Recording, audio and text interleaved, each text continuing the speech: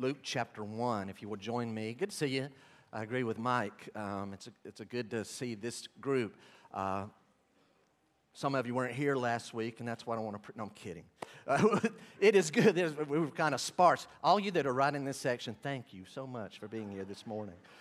I wonder, what happened last week? A bomb went off in our section.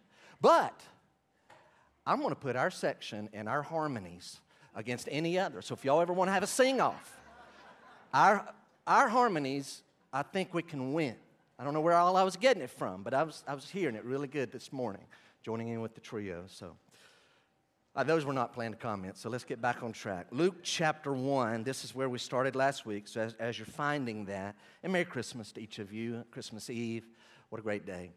And I do hope you have a very Merry Christmas, and I hope you do take Mike's advice and we keep the Lord in it, and that's what we want to do this morning. Just before I do that, one thing I want to point out, it will not apply to all of you, but it will apply to some.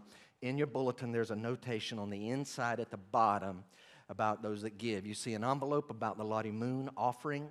I think right now we're around 12,000 last I heard. We'd love to see that climb and grow. I believe it will in the next couple of weeks. But as far as if you say I give online, if you want that to count in your contribution giving in this year, it has to go through. In other words, if you put something today, it gets counted, right? If you put something in next Sunday, which is the 31st, it'll get counted. But if you do your online, it's just a weird thing. It takes time to process. And if you do online giving next Saturday or Sunday, it is not going to process until a few days later when the books will have been closed. So I would advise you, if you're going to do that, probably want to do it by Wednesday, maybe Thursday. I imagine it might get through there by Thursday. Just to throwing that out. I know it's a strange way to start our message. All right, so now move that to the back. Luke chapter 1, this is where we were last week. I'm not going into all of the passage. We're going to shorten the text by quite a few verses, 11 or 12 verses this week, and we're going to hone in really more on the beginning.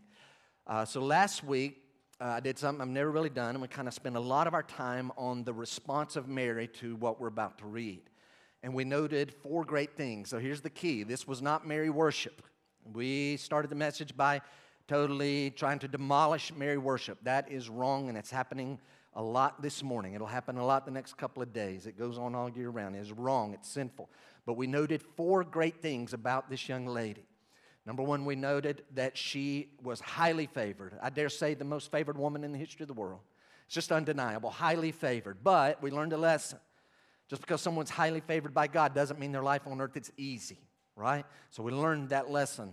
Secondly, we noted, again, I may be reading too much in, but this girl is encountered not just by an angel, but by the angel Gabriel, who stands in the presence of God, according to verse number 19. He tells Zechariah, you want to know why what I'm telling you, Zechariah, is going to come to pass? I stand in the presence of God.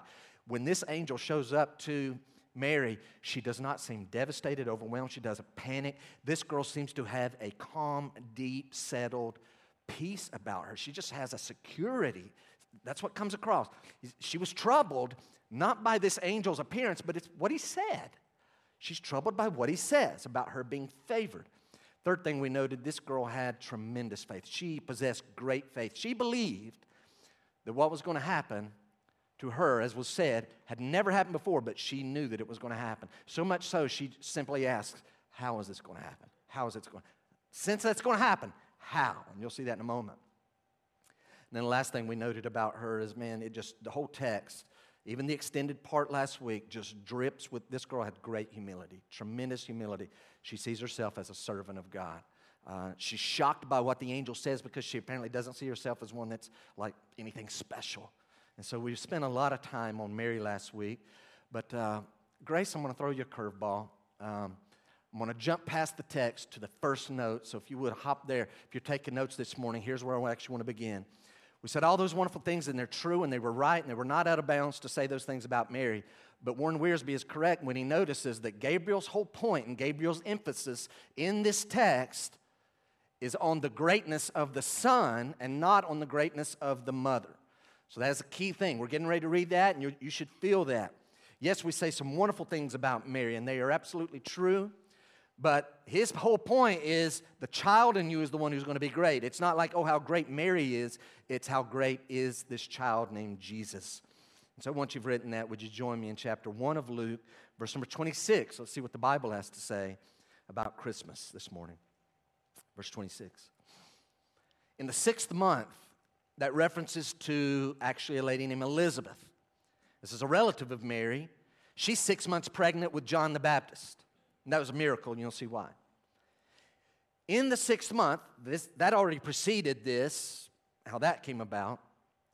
In the 6th month, the angel Gabriel gets his second assignment. He was sent from God. This is a real event.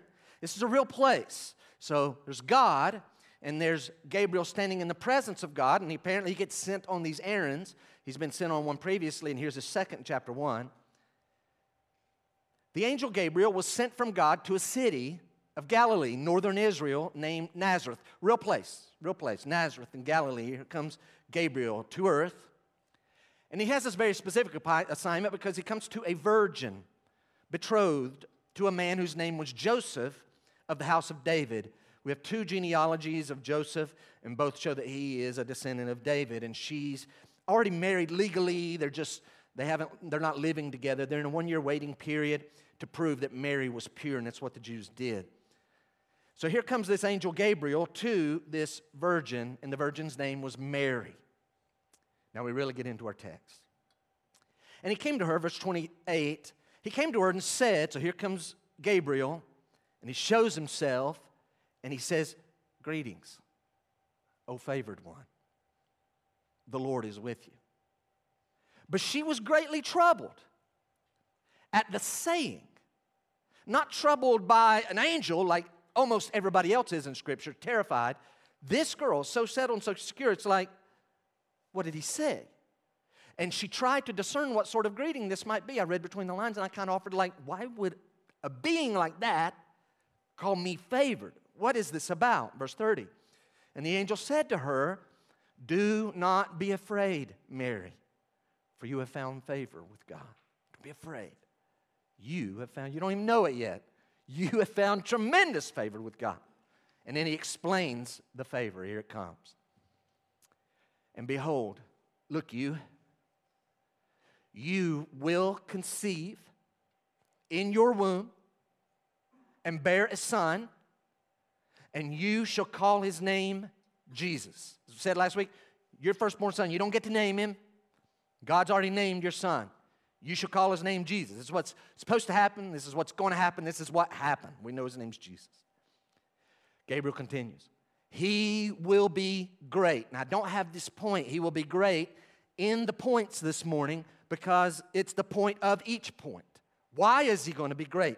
We should unpack why he's great in our text. Gabriel tells Mary he will be great, so you are going to have a son. You're going to conceive in your womb, and you're going to call his name Jesus. He will be great and will be called the Son of the Most High. So the Most High, your son, is going to be called the Son of the Most High. Right now she's got to be thinking, how is that even possible? That don't even sound right. It sounds wrong. Continues. And the Lord God will give to him the throne of his father David. God will give to your child the throne of his father David, and he will reign over the house of Jacob, Israel, forever. And of his kingdom there will be no end. Mary, because she believed, said to the angel, how? How will this be, since I am a virgin? Verse 35 is one of the great mysteries. As I said last week, it occurred to me last week, this is just prophesied and predicted by Gabriel. We're never told exactly when it happened. We're not told the specifics of how it happened. We're not told, is she asleep? Is she in a trance? Does she even know when this happens? We don't know. All we know that it happened sometime after verse 38 and before verse 39. Verse 35 is key. The angel, so how will this happen since I'm a virgin? And the angel answered her, this is all we have, the Holy Spirit will come upon you, and the power of the Most High will overshadow you. You're going to have a son. You're going to conceive in your womb, and you're going to call his name Jesus, and he'll be great, and he's going to be called the Son of the Most High. And God, the Lord God, is going to give unto him the throne of his father David, and of his kingdom there'll be no end. He's going to rule and reign over the house of Jacob forever. How? The Holy Spirit will come upon you, and the power of the Most High is going to overshadow you. That's all we have. So mysterious, so sacred. The next word is key. Look in the middle of verse 35. Therefore, because of verse 35a, verse 35b is going to be a fact. Therefore, because verse 35a, therefore the child to be born will be called holy. We literally just finished singing a medley of the holiness of this one, this Son of God, this child. For the child to be born will be called holy, the Son of God. And because this all sounds so fantastic and abnormal and impossible, Gabriel gently encourages her to take faith. And he says in verse 36, and behold, your relative Elizabeth in her old age. Yes, I know Elizabeth's my relative. She's old. She's barren. Her and Zechariah can't have kids. Oh, no, something's changed there. She just hasn't told the world about it. She's been in hiding. Behold, your relative Elizabeth in her old age has also conceived a son, and this is the 6th month with her who was called barren. For nothing will be impossible with God. So rest your mind. Nothing will be impossible with God. And Mary said, behold, look you, I am the servant of the Lord. Let it be to me according to your word. And the angel departed from her. Her attitude, let God's disruptive way be done in my life. Would you notice 3 things with me this morning from our text as we focus on Jesus? Number 1, Jesus is the king over all kings. Jesus is the king over all kings. Would you look back at verse number 32? He will be great. He'll be called the Son of the Most High, and the Lord God will give unto him the throne of his father David. And he will reign over the house of Jacob forever, and of his kingdom there will be no end. Jesus is the king over all the kings. Now, this is a little troubling to me, and I hope we're going to get just a touch of theological for a second. We're going to get a touch of theological a few times in our text this morning. Here comes the first one. So ask the Lord, show me what this means. When we read this phrase, God will give to him. Think about that. That means it hasn't happened. God will give to him the throne of his father David. That tells me this is an event. This is an event in time. But I'm putting my mind to this, and I'm trying to think, what is this about? Because I know who this person is, and you already, again, I'm going to get to this in a minute, and when we get there, act like it's a surprise and you don't know it, okay? But for now, we're going to go ahead and uncover what we already know and take the surprise away. We're talking about the Son of God. So here's what I know. This Son of God is equal with God the Father. The Son of God is equal with God the Father, which means they're co-equal in their attributes and in their authority. And because of that, I know that the Son of God was already the king of the universe before there was a universe. And that is not wrong to say. Think about it. Go back in eternity past. There is no universe. He's already the king, the Son of God, being equal with God in authority and attributes. He's already the king of the universe. So then what is this? God is going to give to him a throne. And so all I could come up with this week, a couple of weeks ago, was this thought. It's a lot like Matthew 28. You remember Matthew 28? Verse number 18, Jesus is with his disciples. He's about to ascend. He's already been resurrected. He's died on the cross and resurrected. And he tells the disciples in verse 18, all authority in heaven and in earth has been given to me.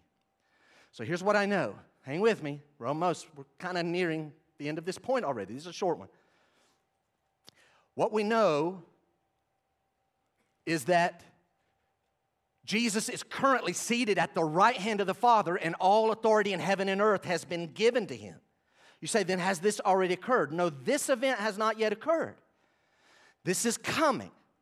And so if you're taking notes, I want you to write the following. Verse number 32, what it's saying here is, verse 32, the angel says, the Lord God will give to him. You say, then I guess that has happened. He's on the throne of David. Is he on the throne of David right now? No, he's seated at the right hand of God the Father, but he's not seated on the throne of David yet. So what this tells us is this is referring to something that is literal and new. Pause. It is literal It's going to happen, and it's something new. But wait a minute, Jeff, if in eternity past he's already been king as Son of God, what is new about it? It is new because the Son of God, for just 2,000 years now, has become a man. And so what is new about this is that a man is being given this eternal throne of David, and his kingdom will rule forever and ever, and of his kingdom there will be no end. If you're taking notes, I want to give you a couple of thoughts. Write this one down. This will begin, you know when it'll begin? When will Christ? You say, right now he's seated, ruling and reigning at the right hand of the Father. He has all authority in heaven and earth. But he's going to actually be given the throne of his father David at the beginning of the millennial kingdom, at the beginning of the 1,000-year reign, and it's going to carry right on through and go into eternity. So it begins at the millennial kingdom, but we learn two lessons from here, and here's one of them. What this means, verse 32 means, is that all the promises that God made to Abraham and to David are going to be fulfilled literally. And I realize that I'm breaking off with some people, perhaps even in the room, and I keep it real simple. I believe when God made promises to Abraham and to David, they are going to literally be fulfilled. Other people say, no, all the promises made to Abraham and David are fulfilled in the church, as if all that's been said to Israel is now in the past. I don't go there. Just this past week, I kind of went ahead and finished the book of Revelation in my private reading, and you know what I found? I'm going to spend eternity in this place called the New Jerusalem. And the New Jerusalem has walls all around every side. And those walls have 12 layers of a foundation. And it has 12 gates, 3 on the north, 3 on the south, 3 on the east, 3 on the west. And what I read, those 12 foundations of these walls around where I'm going to be living, the New Jerusalem, they're each named after the 12 apostles. What do you think the 12 gates are named after? The 12 sons of Jacob.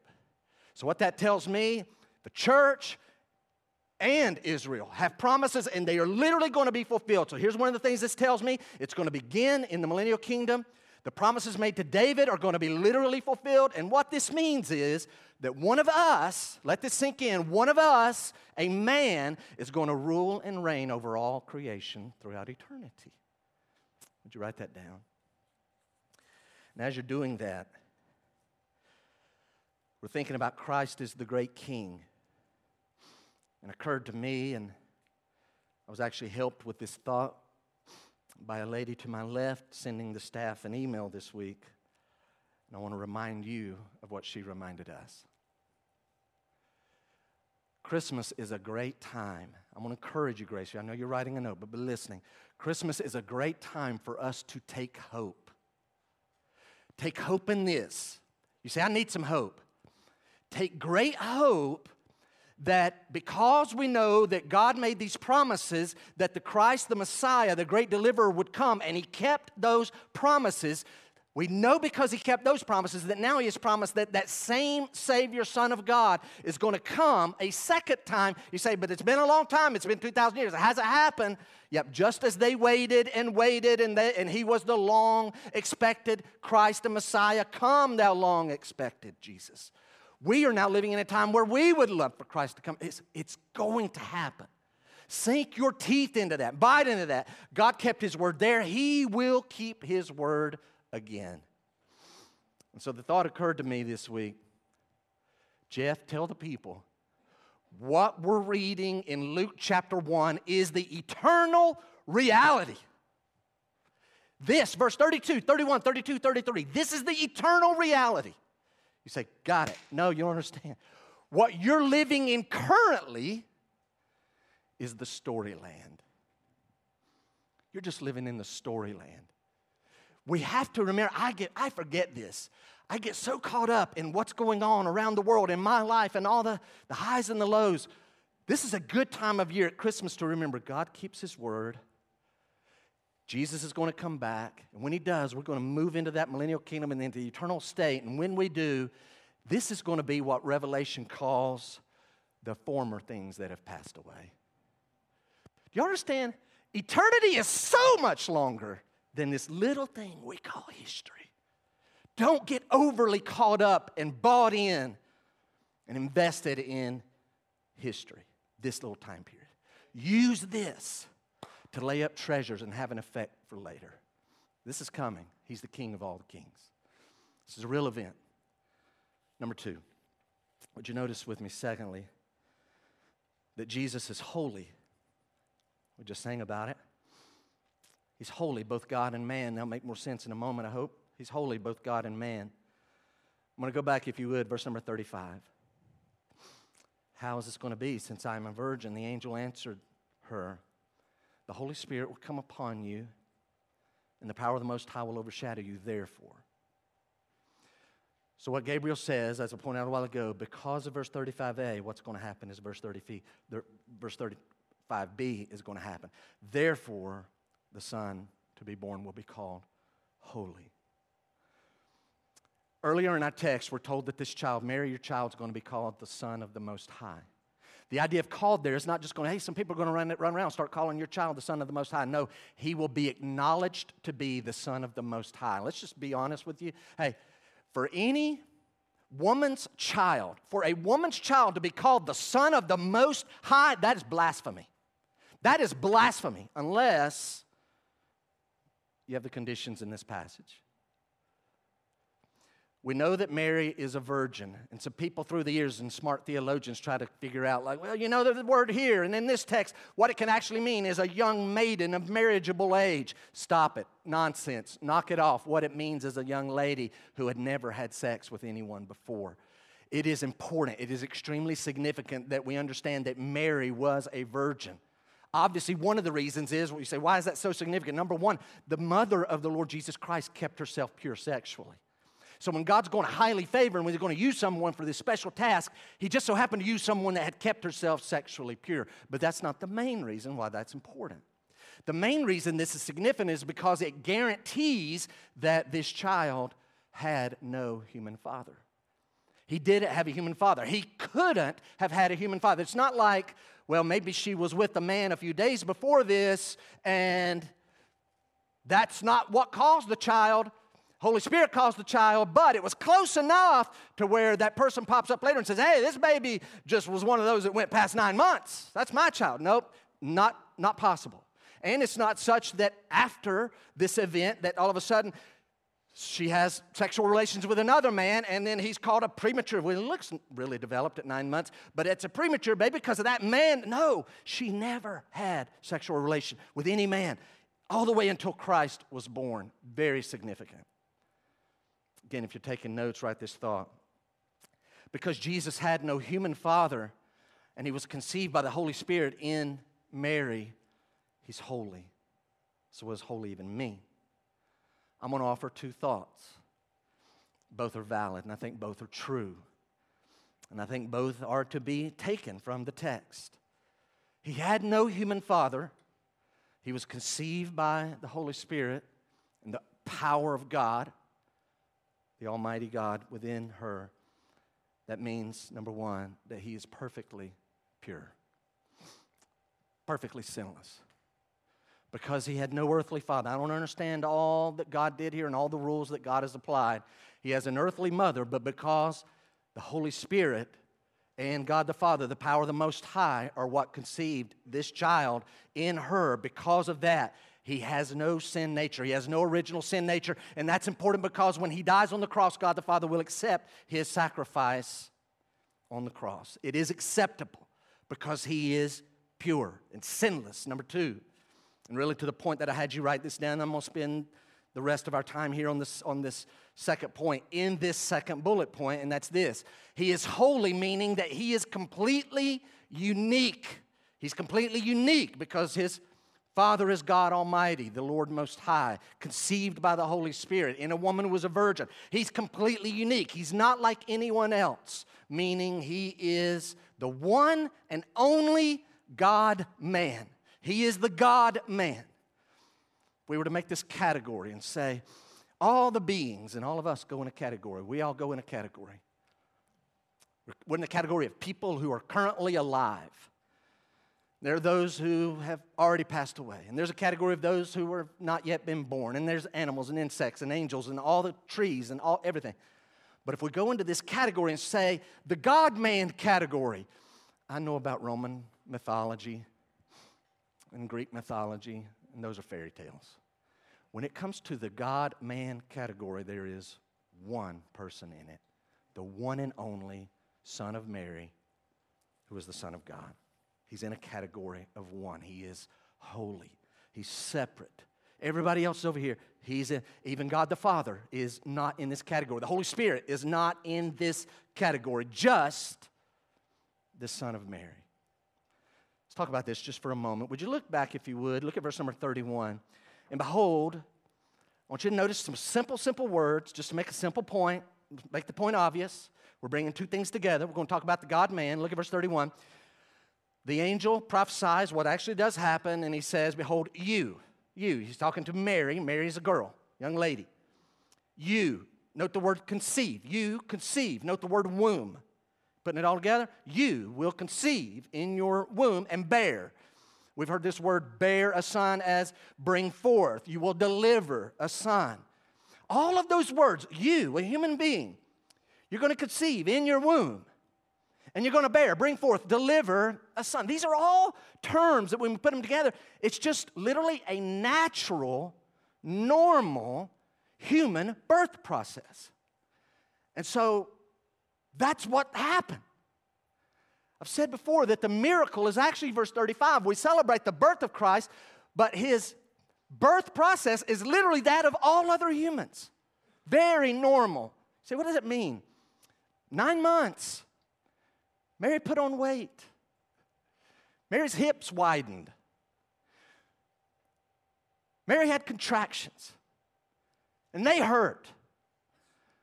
And she cried, and she was sweating and squeezing Joseph's hands. And when he's born, Jesus is crying eventually. And he's spitting up. And he's wearing swaddling clothes not just to keep clean, not just to keep warm. He's wearing swaddling clothes to keep from making everything around him a mess. Because this is a human baby. This is the Son of Mary. And yet, what our text is bringing together, because he's this unique, holy, one-of-a-kind person, he's not just human, he is also the Son of God. And that's a great idea, the Son of God. But I'm going to follow what I saw Larry do a few weeks ago. We kind of need to, I'm not taking from that. The Son of God is absolutely what he is. But sometimes we need a little stronger way of putting it. Would you write this down? Scripture is clear that Jesus is not just the Son of God. He is God the Son. He said the same thing. It is, but we need to think about it. He is God the Son. Mark your spot after you've written that. You're in Luke chapter 1. Go, if you would, John chapter 1. Put you a little marker over in John chapter 1. We're not going to linger long, but we do need to hit, like, what does this mean? What are you saying? He's not just the Son of God, he's God the Son. What are we talking about? This little baby that's coming, this baby that's born. It's Mary's baby, it is. But watch John chapter 1. Again, we go back to verse 1. Would you look at it in your copy of the Bible? The inspired apostle John writes, in the beginning was the Word. In the beginning, so he's going back before there was creation, so going back to the beginning, we'll call eternity past. In the beginning was the Word. And the Word was with God. So right there, if that's all we had, we may be thinking, so is the Word a thing? Is it a force? What is this Word that apparently is at the beginning before anything else? No, it's not a thing. It's not a force. We're going to learn it's a person, because the Word was in the beginning and the Word was with God. The word with there means face to face with. It's a person. There's God and there's the Word, and the Word is with God, and the Word was God. So there's God, and there's the Word with God, and the Word is God. He. It's a He, not a it. He was in the beginning with God. All things were made through Him, and without Him was not anything made that was made. So now we're learning there's this category of made things, and He's not in it. He's out. So because these crazy religions around the world want to believe some of the Bible, and here's what they'll do. Oh, God made Jesus the Son of God, and then the Son of God made it. No. That goes against the Scripture, because the Bible's clear. All things were made through Him, and without Him was not anything made. It's not like He was made and then no. He's on the outside category. Over there's the category of made things, and He's not in it because He made it all. And He is God.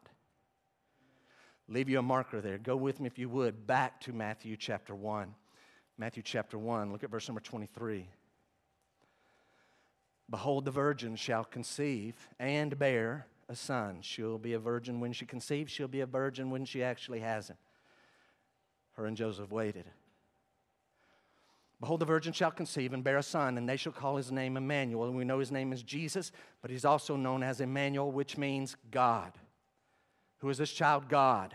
God with us. One more in this time period, just to make this point. Go with me to Hebrews. You might want to put yourself a marker there in the early part of Hebrews. Go to Hebrews chapter 1. Just quickly, go to Hebrews 1. It'll help you if you have it open in front of you. You'll have an advantage because I'm going to ask a question in a moment. Hebrews chapter 1, look at verse number 8. And by the way, I thought about this. I started thinking, like, how many verses do we use to show that Mary's human baby is God the Son, God? And it's just like, well, that one. And then like, no, Jeff, that'll be the whole message. We got to do other stuff too. So here we go. Verse number 8. Hebrews 1, 8. But of the Son, he says, your throne, O God, is forever and ever. The scepter of uprightness is the scepter of your kingdom. Read it again. But of the Son, so he's comparing the Son with angels, the writer. But of the Son, he says, your throne. He's saying to the Son, you have a throne, you have a kingdom, and your throne is the one that has a scepter of uprightness, and your throne is forever and ever. Your throne, O God, is forever and ever. The scepter of uprightness is the scepter of your kingdom. Your throne, O God. So this person is calling the Son God. That just leaves one big question. Fifth word in the text. Fifth word in the text. What word is it? What's the fifth word in the verse? Who is He? God. Go back to verse 5. It'll not be on the screen. For to which of the angels did God ever say? To which of the angels did God ever say, you are my Son? Today I have begotten you. Or again, I will be to him a father, and he shall be to me a son. He never said that to any of the angels. Keep following it on down. I didn't have time. Of the angels in verse 7, he calls this angels winds, his ministers a flame of fire. But of the Son, God says, your throne, O God. God tells God, the Son, you are God. You have a throne, and your kingdom is a righteous, upright kingdom. Luke chapter 1.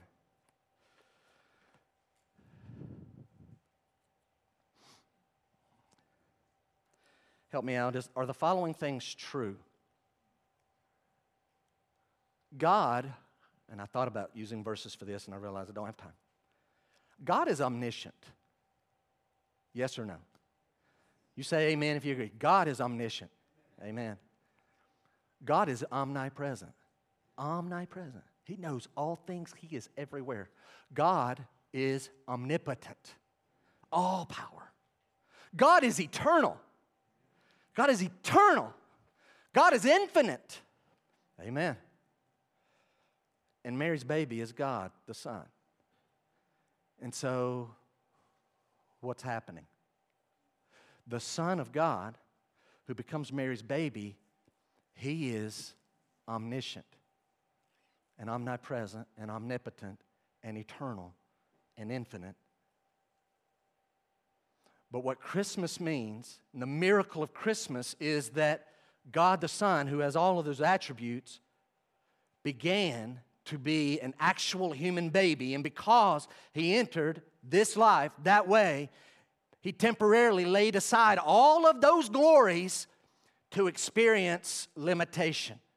Literally what Christmas is, the wonder of Christmas, is the miracle, is that God, who is omniscient, became a human being, a baby, who had to learn how to hold a utensil and to feed himself, how to chew his food. He had to learn how to speak words. He had to learn the alphabet, and he had to learn how to write, and he had to learn a trade. He had to learn things, and he grew in knowledge. But He, in eternity past, knows everything, everything.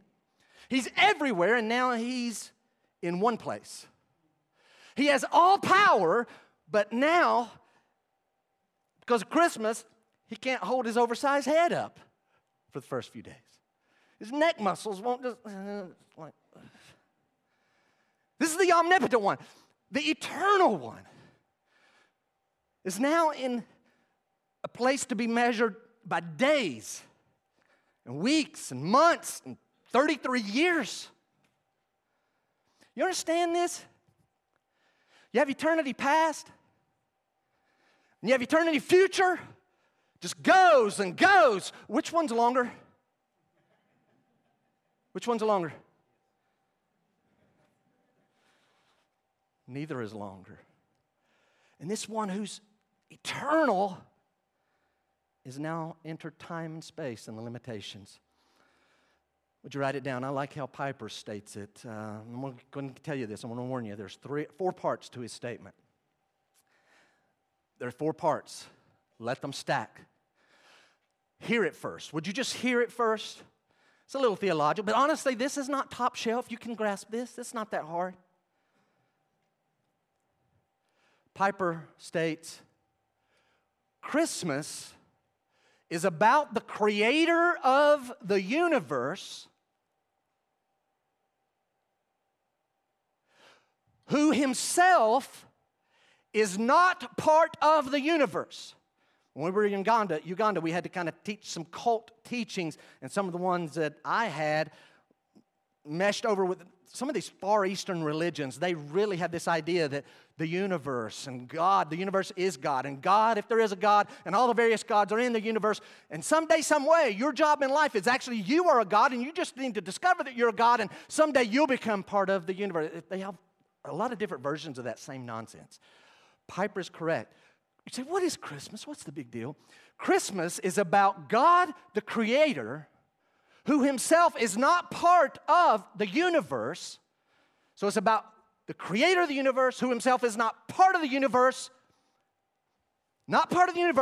becoming part of the universe without ceasing to be the uncreated, non-part of the universe. And you're like, what? Go home and chew on that. It's not that hard. What is Christmas? Christmas is about the creator of the universe who himself is not part of the universe, becoming part of the universe without ceasing to be the uncreated non-part of the universe. He didn't stop being God. He started being a man and became part of. This all happened about 2,000 years ago. And he was a real man. He was a real man. Do y'all remember the evidences in the Bible of him being a man? Do you remember the evidences of that? I use the same ones every year. It's okay because you don't remember my messages. There's more than these, but these hopefully get the point across. Did he really become a man? Because some people try to teach away, well, Jesus wasn't an actual man. I know that when a woman of Samaria sat down with him in John chapter 4, she recognized a human being, a male human being, a Jewish male human being. I know that when I read the Bible, this person, this child of Mary, got really tired. Really tired. A few weeks ago, I was the most tired I've been in quite a long time, and I'm 53 now, and so I didn't handle it as well. It was Tuesday in Uganda, and you got to understand, Friday for us, for me, started at 4:30 a.m. that morning, and we started on our process, and Friday, Saturday, Sunday, Monday, and so it was Tuesday. And you know how when you're going, you're fine, you're kind of fine, but when you stop, so it was Tuesday night, their time, about 6 p.m., which body time was about 10 a.m. Tuesday, 10 a.m. morning. That's body time, but we're 6 p.m. We're waiting on the ladies to finish up, and we've kind of stopped, and I'm standing out front of First Baptist Church of Iganga, and we're waiting on the ladies to finish, and I forget who was standing here and I'm standing, I kid you not, because we had about 2 hours of sleep each night for like 4 days, and it just finally, that's when it hit. And I literally almost just fell over asleep. Haven't been that tired in a long time, maybe ever. So I went and sat down between Brandon and somebody else, and then I started almost falling on my face sitting down. And finally, the ladies came and we went to the hotel. We got 6 hours of sleep that night. That was a great night. As Astrid laughs. She remembers it. Jesus was in a boat with 12 of his disciples, several of whom are expert fishermen, on the Lake of Gennesaret. We call it the Sea of Galilee. And they're in a storm that is so bad. These expert fishermen are absolutely, it is taking on so much water. They know that they're going to die. This is it. We're going to die. This storm is that bad. And Jesus is just so exhausted. He's asleep through the whole thing. That's a man. He's on a cross. He's bleeding. He's on a cross, and he says he's thirsty. He who created everything. He who has no body took a body, so much so he's now bleeding and he's thirsty. He became a real man. Would you look at verse number 37? And so the angel is talking to Mary, and no doubt this all sounds fanciful. But Gabriel says, in essence, Mary, you should believe like you do, for nothing will be impossible with God. This sounds impossible. Y'all see this container? Work with me. Some really smart people would say I'm really stupid for what I'm about to say. And their IQ is a lot higher than mine, but they're not nearly as smart as I am. And they're not as smart as you are. So here's my question. If you had 100,000 gallons of water, could you put it in here at one time without dropping any? You're right. You couldn't. You couldn't. And I couldn't. But do you understand that God could take 100,000 gallons of water and put it in here at one time without losing a drop? And God can make 100,000 gallons of water come out of this container? God can do that. You know why? Because he's able to do far abundantly above all that you think.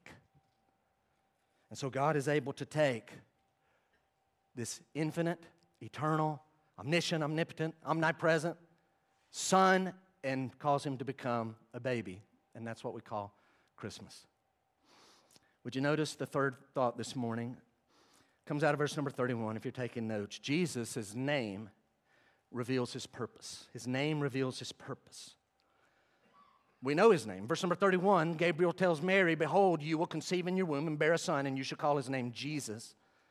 And I know some of you know this, but let's just rehearse. The name Jesus is the New Testament, written in Greek. Again, for us it's now English, but it's this Yeshua, this Greek New Testament name, Jesus, is the equivalent of the Old Testament name what? Joshua, the Hebrew Old Testament, again put into English, we hear Joshua. So Jesus is the New Testament equivalent of Joshua, which means what? What does Joshua mean? It means Yahweh, the Lord, saves.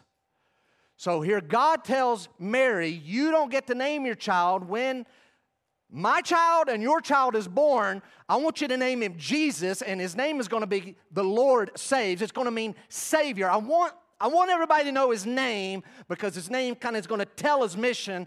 He's Savior. You will call him Savior. I want my son's name to be Savior. And that's exactly what she and Joseph made happen. You understand? This is not the Lord Yahweh saves us through Jesus. Nope, it's not it. Yes, it's this, better. The Lord Yahweh saves us himself as Jesus. His mission's in the name. So some of you have heard me give lots of Christmas messages, and so y'all know where I'm heading, but if I had a piece of paper, I'd have 3 blanks on it. And I would have you write down. So don't answer out loud. Why? Why did Jesus become a man? Why? Don't say it out loud. Okay, you got the main one, right? You got the main one. Why did he become a man? Let's review quickly. Number 1, he became a man. So we're going to finish this morning with 3 reasons. Why? What's this purpose? Why did all this happen? Why did God send his eternal Son to become this child of Mary and become this unique God-man? What's the purpose of that? Number 1, by becoming a man, allowed Jesus to better reveal God. He could better reveal God. God sent his Son to better reveal himself. I told you to put a marker there in John. Would you go back to John chapter 1? As you're making your way, let's get our minds thinking. John chapter 4, we're told that Jesus says that God is anybody remember this? Starts with the letter S. God is a spirit. So think. I know I'm hitting your mind a lot. And I pray, Lord, let what's hitting our mind affect our heart and our lives. But we need to have this in our mind. It is a good time of year for us to get our theology right. So why did Jesus come? Because God is a spirit. What that means is God could be all around us, and because He's a spirit, we would literally never know anything about Him. We wouldn't even know He's there. That's why if I were to give you a pencil and say, would you just draw a picture of what God... You say you know God. You people know God. Write down, draw a picture of what He looks like. You can't draw anything. Tell me in your own words, from your experience, what does God feel like? You can't tell me. What's God's voice sound like? You can't tell me. Like, really, whose voice is His voice similar to? What's God smell like? You don't have an answer. He's a spirit. So what that means is because He's a spirit, He has to reveal Himself to us in ways that we actually get it. Has God done this? Yes. Creation. God has revealed Himself in creation. We learn things about God. God has revealed Himself to us in our conscience. We have this thing called a conscience. It's not perfect. It needs to be educated by the Bible, but it lets us know there is a God. People who don't believe in God have to overcome their original belief, this idea that, yes, there is a God. Somebody has to corrupt their thinking. God has given us something called providence. It's like just step back and watch what goes on in the world. And you may say, wow, God is patient, but eventually, I know that God does this and that, and He allows that, but look what eventually, there is a God. And then we have this runner-up of the greatest revelation of God, and that's this. You say, no, this is the runner-up revelation, greatest. This is the special revelation of God. You're in John chapter 1. Look at verse number 17. John says, for the law was given through Moses. The law was given through Moses. Grace and truth came through Jesus Christ. So we need to know about God. What's He like? What's His expectations? What's His attributes? For the law was given through Moses. Grace and truth came through Jesus Christ.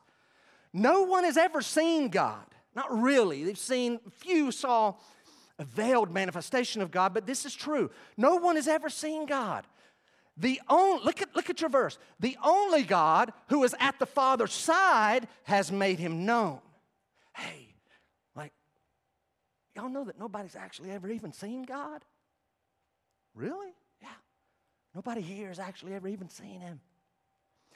But when you look at Jesus, you've seen a veiled manifestation of Him in flesh. Because He came, verse 18, no one's ever seen God. The only God who is at the Father's side, He has made Him known.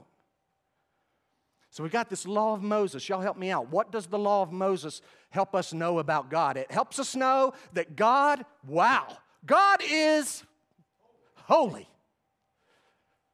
We need to know that. Praise the Lord for Moses' law. We learned God is holy, and we've learned we've all offended Him. And He's really angry at our sin. And because of that, we're all condemned to eternal judgment. Yes, we learned this in the law.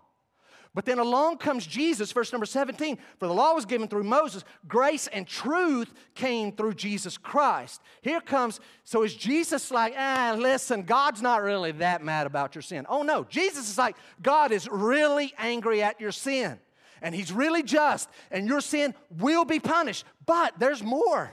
He is a loving God, and He is a gracious God. And so Jesus is full of grace and full of truth. And so I'm thinking, grace? Can that really exist with truth? Because the truth is we're all sinners who've offended God, and we're born condemned, and we've earned condemnation because of our sin. We're going to spend eternity in hell. This is the truth. Can that really get along with grace? Jesus comes along and says, there's more to the story. So here's the key. All that Moses wrote is true, but none of the characteristics of God have to be compromised. None of them have to be compromised. Does the love of God cancel the justice of God? No. Does the holiness of God cancel the graciousness of God? Hey, you can't let them go to heaven.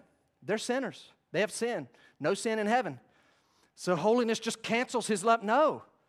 If you're taking notes, write it down. What Jesus reveals is that God can remain perfectly holy and just while still bringing us to Himself. It can be done. God can remain holy, and He can remain a just God that punishes all sin. And yet He can still bring us to Himself. And praise the Lord for such a revelation. We need Moses' revelation, and we need this greater revelation of Christ. Why did Christ come? Secondly, would you join me for the second and third ones are both in the same passage. Would you join me back in Hebrews? I want to review quickly what we looked at last year, actually, because it fits this morning. Hebrews chapter 2. So as soon as you've written that, would you turn there? You're going to want this open in your own Bible. You want to have access to it. Would you join me? Hebrews chapter 2. Join me in verse number 16. We're trying to answer this question. Did you get the first one? Don't raise your hand. Don't raise your hand. When I said, hey, why did Christ become a man? Did you get that one? So that He could better reveal God to us. Some of you thought of that one. Some of you are like, I didn't have that on my list. I need to remember. Yeah, we need to remember. That's why we review. Secondly, look at verse 16. Hebrews 2, verse 16. Having just said that the Son of God partook of flesh and blood, so now why? Verse 16, here we go. For surely it is not angels that He helps. So Christmas, this is God's doing. He makes the rules. Christmas does not help fallen angels. They don't get in on it. For surely it is not angels that He helps, but He helps the offspring of Abraham. He helps human beings. Therefore, He had to be made like His brothers in every respect. Let that sink in. He had to be made like His brothers in every respect, so that He might become a merciful and faithful high priest in the service of God, to make propitiation for the sins of the people. Come back to that in a moment. Look at verse 18, for because He Himself, look at verse 18 with this pursuit. Why did Christ become a man? Why did the Son of God become a human being 2,000 years ago? For because He Himself has suffered when tempted, He is able to help those who are being tempted. Back to verse 17. He had to be made like His brothers in every respect so that He might become a merciful and faithful high priest. Verse 18. For because He Himself suffered when tempted, He's able to help those who are being tempted. Number two, by becoming a man, allow Jesus to relate. He can relate with us. He can relate.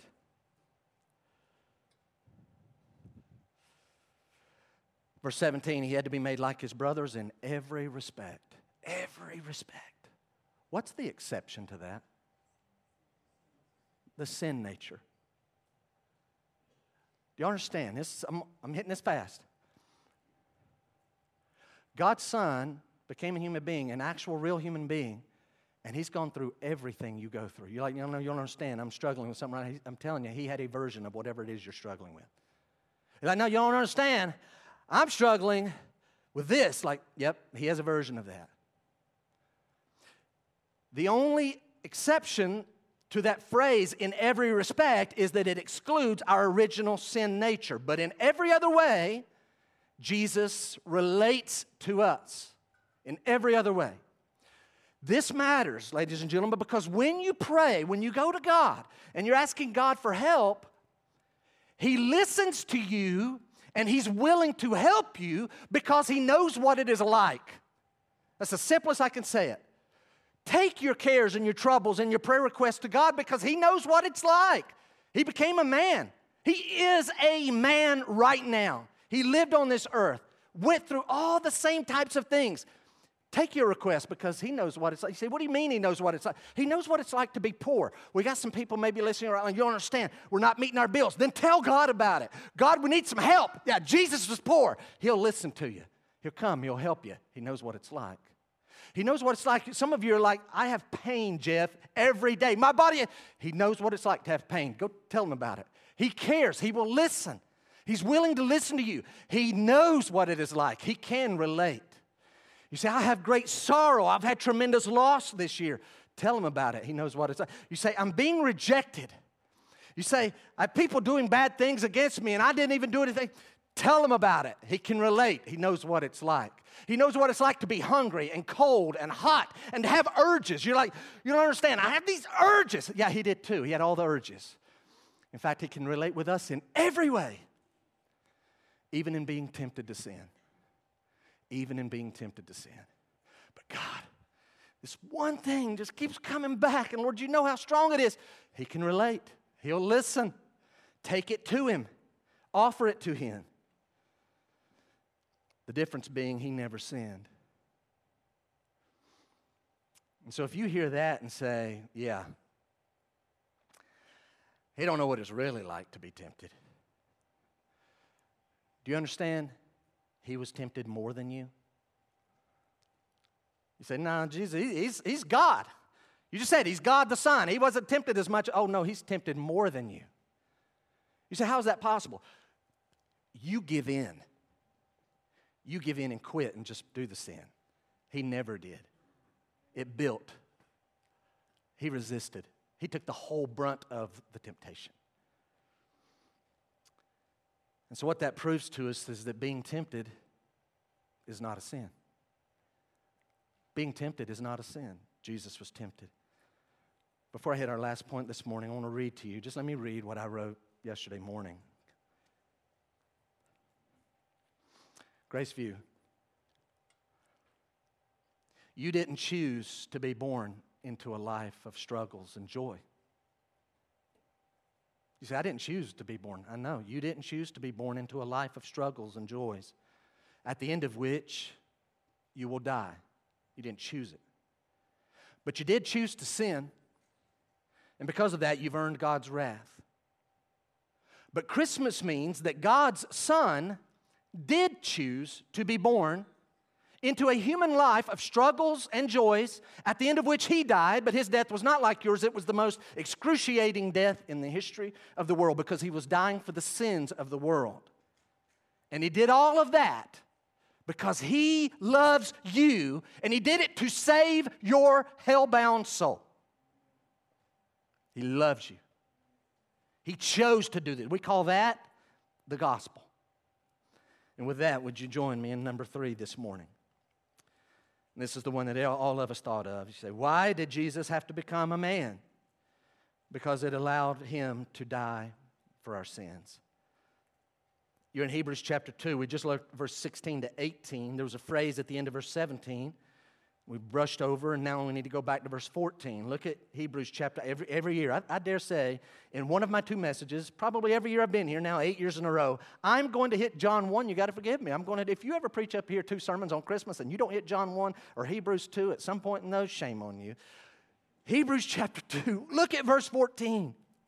We got to know the why.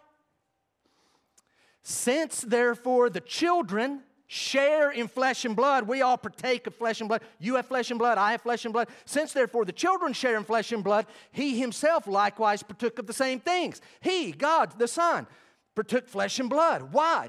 That through death he might destroy the one who had the power of death, that is the devil, and deliver all those who through fear of death were subject to lifelong slavery. And I say it every year.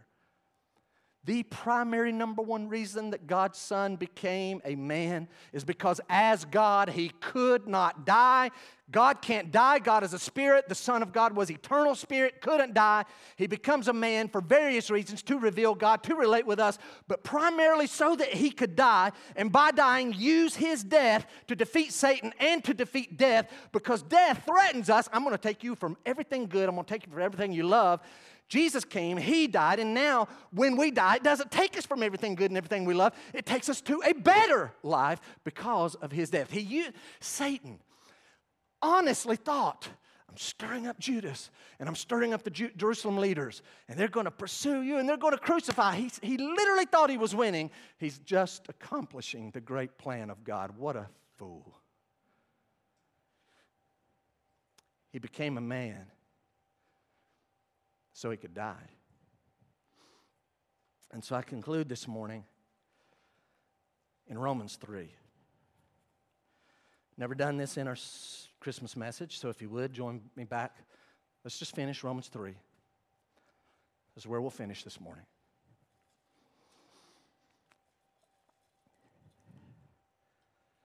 And you really need to be in this text. So you remember earlier I said that we would get a little theological? Okay, we're about to do it again, but I'm telling you, even if you're not a Christian, what if you were to say, Jeff, I'm not a Christian? Well, then that means you don't have the Holy Spirit living inside of you. But I'm going to offer you, would you just pray to God right now? God, would you show me what this means? This text we're about to, apparently this is an important text. This is a theological text. If you're a Christian, you need to know what Romans 3 teaches. Why did the Son of God become a man? What is Christmas really all about? Oh, the great creator of the universe, who himself is not part of the universe, became part of the universe without becoming the uncreated, non-part of the universe. Okay? That's what happened. But why did it happen? So he could relate with us, so he could reveal the Father, but so he could die. How's that work? Look with me in Romans chapter 3.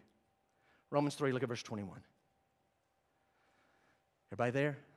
Pray. Christians, pray. Lord, show me what this means. You say, I'm not a Christian yet. God, show them what this means.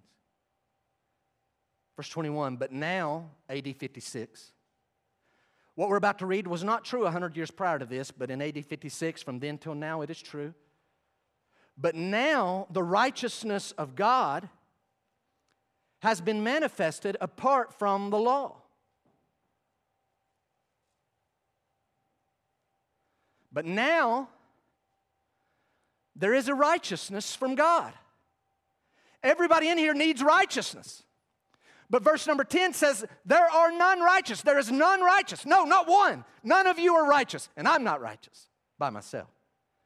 But now, because of Christmas and Easter and the cross, now the righteousness of God has been manifested apart from the law.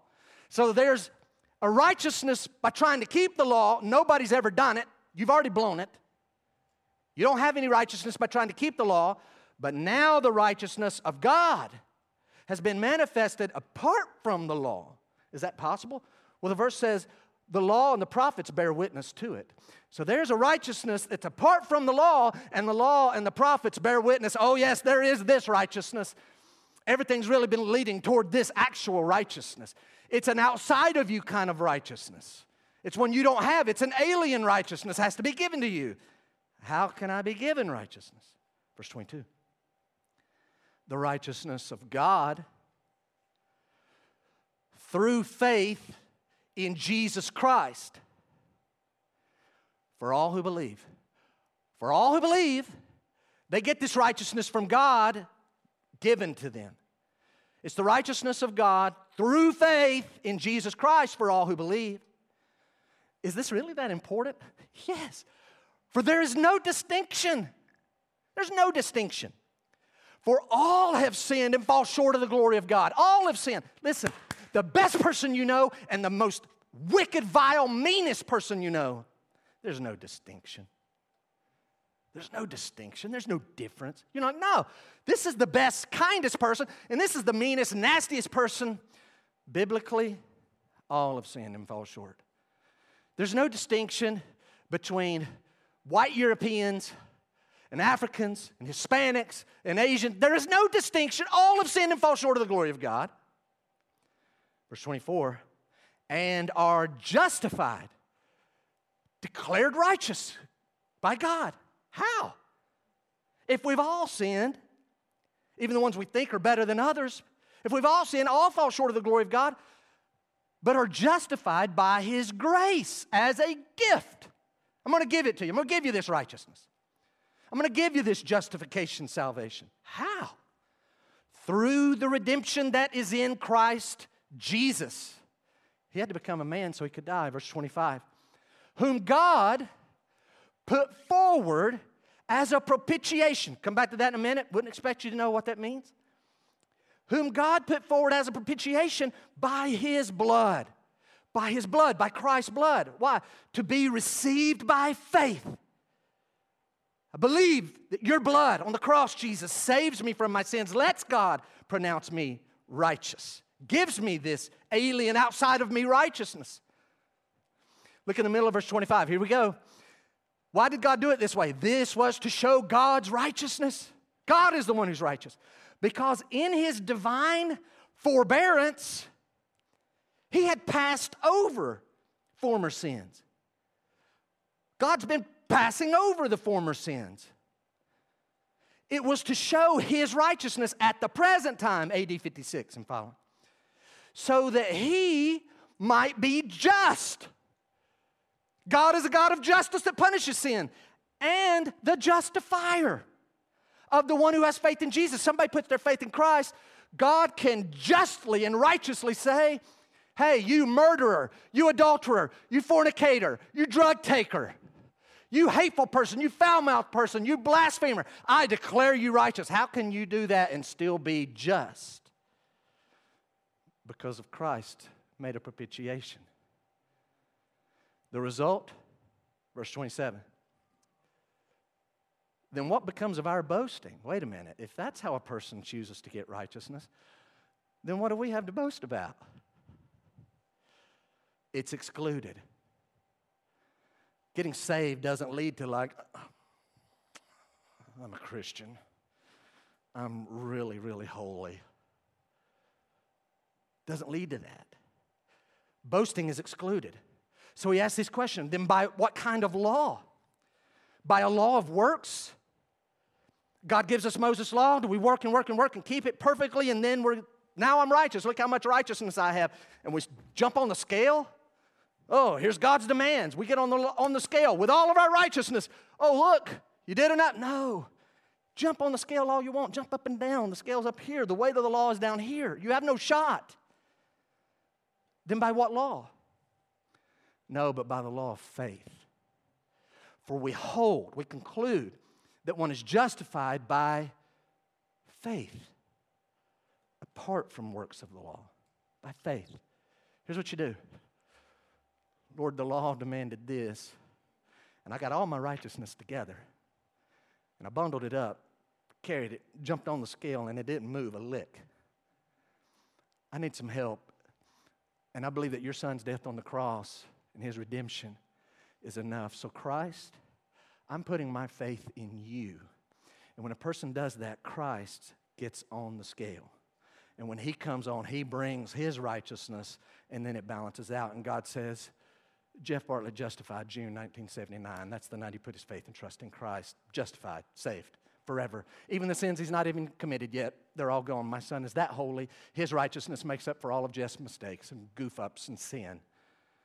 You ever had that? Your last note comes out of verse 25. Whom God put forward as a propitiation by His blood to be received by faith. This was to show God's righteousness. Why did God do it then in this way? Because in His divine forbearance He had passed over former sins. In God's divine forbearance He had passed over former sins. If you take a note, you could start. You'll not see the whole note yet, but write this down. Forbearance in verse number 25 means that God righteously held the Old Testament saints. Hang with me. Watch. In the Old Testament, people who believed the promises of God, they died, and God righteously held them. So what does that mean? They couldn't go to heaven. Their sins haven't been paid for. But they didn't go to hell. God righteously, in His divine forbearance, righteously held the Old Testament saints in anticipation of when His Son would come and when He would die on a cross and make Himself the propitiation for our sins. So God held them in what's called Abraham's bosom paradise until Christ dies on the cross. And then now they are allowed to go into heaven with no sin, because now their sin has been washed and cleansed and punished in Christ. And now they have no sin. And the Old Testament saints are in heaven. And my mom, who died a couple years ago, is in heaven. And when I die, I'll go straight to be with the Lord. Why? Because Christ presented Himself as a propitiation. You say, man, that sounds great and sounds important. Don't know what it means. Write it down. Forbearance means that God righteously held the Old Testament saints until Christ made a propitiation to appease God's wrath. God is angry at our sin every day. The sin of the unbeliever, He's angry at your sin every day. But Christ has presented Himself as a propitiation to appease God's wrath. J.I. Packer words it this way: we are ever prone to regard sin lightly. We regard sin lightly. We do it. It's easy come, easy go. We don't think a lot about it sometimes. Sometimes we feel bad when the consequences hit us. But for the most part, we're not worried about offending God. But God cannot take sin lightly, and therefore Packer offers us two theological terms, and he writes the following. Expiation. Expiation is an action, he writes, that denotes the covering, the putting away, or the rubbing out of sin, so that sin, no longer constitutes a barrier to friendly relationship and fellowship between men and God. So expiation removes the sin that's a barrier, and once the sin's gone, now we can have a relationship with God. Now he writes, propitiation, however, in the Bible denotes all that expiation means, and it's all of that, and the pacifying of the wrath of God. So here's what happens. Christ's death on the cross not only took away our sin and washed away our sin, He knows God is angry at sin and He must punish sin. He couldn't just go and like, hey, I'll cut myself and let some blood. No, He had to take the sins of the world, and God poured out all of the wrath that He had built up on all sin. He poured it on Jesus on the cross, and He paid for it. And He presented Himself as an appeasement. God, you're angry. Put it on me so they can go to heaven. And how do you have it? By faith. So how do we respond? Here's your response. Can you honestly in your heart say, I have accepted Jesus' death on the cross for me? Has there ever been a time where you literally said, I'm going to stop trusting me trying to keep the law. I'm going to stop trying to keep the law. I've already blown it. And I'm going to believe in the death of Christ. He became a man on purpose, mainly so He could die. Have you ever put your faith in? If you have not done that, do it right now. Do it right now, on the authority of the Word of God. Verse 24, all are justified by His grace as a gift through the redemption that is in Christ Jesus, whom God put forward as a propitiation to be received by faith. I could lead you in a prayer. But ultimately, what God is looking for, do you believe my promise? That's what He's looking for. Your second response is Mary. You say, Jeff, I'm already a Christian. Then how do you respond to Christmas? You do what Mary did. God, behold, I'm the servant of the Lord. Let it be your disruptive way. Have you ever, I invite you this morning, before you go to Christmas tomorrow, let's do that this morning. Do it right now. Christians, just ask God, Lord, what is your plan for me? I see what your plan for her. What is your plan for my life? I'm signing up for it. I want it. I will do it. And promise God, give yourself to the Lord. The third response, it's not an accident that this time of the year is when we take up an offering for missions. So what you ought to do, what Christians ought to do, what should I do with this God who sent His Son and He became a man and went through all the highs and the lows and the struggles and the joys and died this horrible death? How should I respond to that? Wow, He revealed God to me. He can relate with me. He saves me. How should I respond? You ought to give what God has given to you prayerfully to sending missionaries to the other side of the world and around the world, because there's people who've never heard this message and they will die and go to hell. And when you do it with the right attitude. Don't do it like you're doing God a favor. And let me let you know a little secret that most pastors are not going to say this time of the year. And please don't make me regret saying it. God doesn't need your money. God doesn't need your money. Graceview could use your money. Graceview could use your money. God doesn't need your money. So how should I give? Piper writes it this way. Here's his attitude to God. What if you did this? What if you told God, by giving to you what you do not need and what I might enjoy, I am saying more earnestly and more authentically, you are my treasure, not these things. I want to give you this. It isn't much. God, would you use this to send people around the world and give them this message? Please let me be a part. Do you want to be a part? Heads bowed, eyes closed. I would encourage you, take some time this week to really use the various revelations of God to draw close to Him. Look at nature. Live with a clean conscience. Think about providence of God. Read the Word of God. But just know that when you are looking at the Lord Jesus Christ, you're looking at God revealing Himself as God. This is the highest revelation.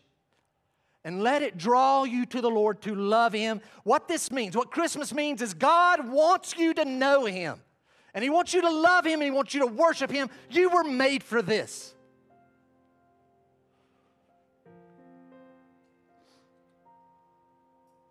Give yourself to the Lord. Mary did. Let it be. I'm your servant. Let it be. Just this morning, the Lord reminded me of a specific thing He wants me to do. Let it be. Maybe He's telling you, I want you to do something, and you've resisted. Just be like Mary. Let it be. Lord, let it be. I'm yours. I'm your servant. And would the Lord have you to give? Cheerfully. He's not broke. He's not broke. But you're like, wow. In light of God's great gift to me, how could I withhold when others have not heard? How could I keep all the light right here with me when some have no light? Would you pray with me? Father, Lord, if anyone here this morning has not yet had a time where they've stopped trying to keep your laws, to be righteous, I pray that you would give them clarity of understanding that there is no hope in them trying to keep your laws. They've already broken it. That chain that they were trying to hold and pull themselves up to heaven, that's already broken. They're plunging into hell as we speak. So Lord, I pray that before it's too late, that you would give them great faith to hear the message of Hebrews and Luke and Romans 3, to just cry out. Just put their faith and trust. You wrote it, God. It was true in AD 56, and so, Lord, it's true this morning. I'm taking you up. I want that justification through Jesus' death. Don't even know fully all the propitiation means, but He died for me. He gives me His righteousness. God, I want His righteousness. I receive it right now. Receive it. Lord, would you give somebody that faith right now? And then let them make it public. Let them make it known. Let them share that they did that today.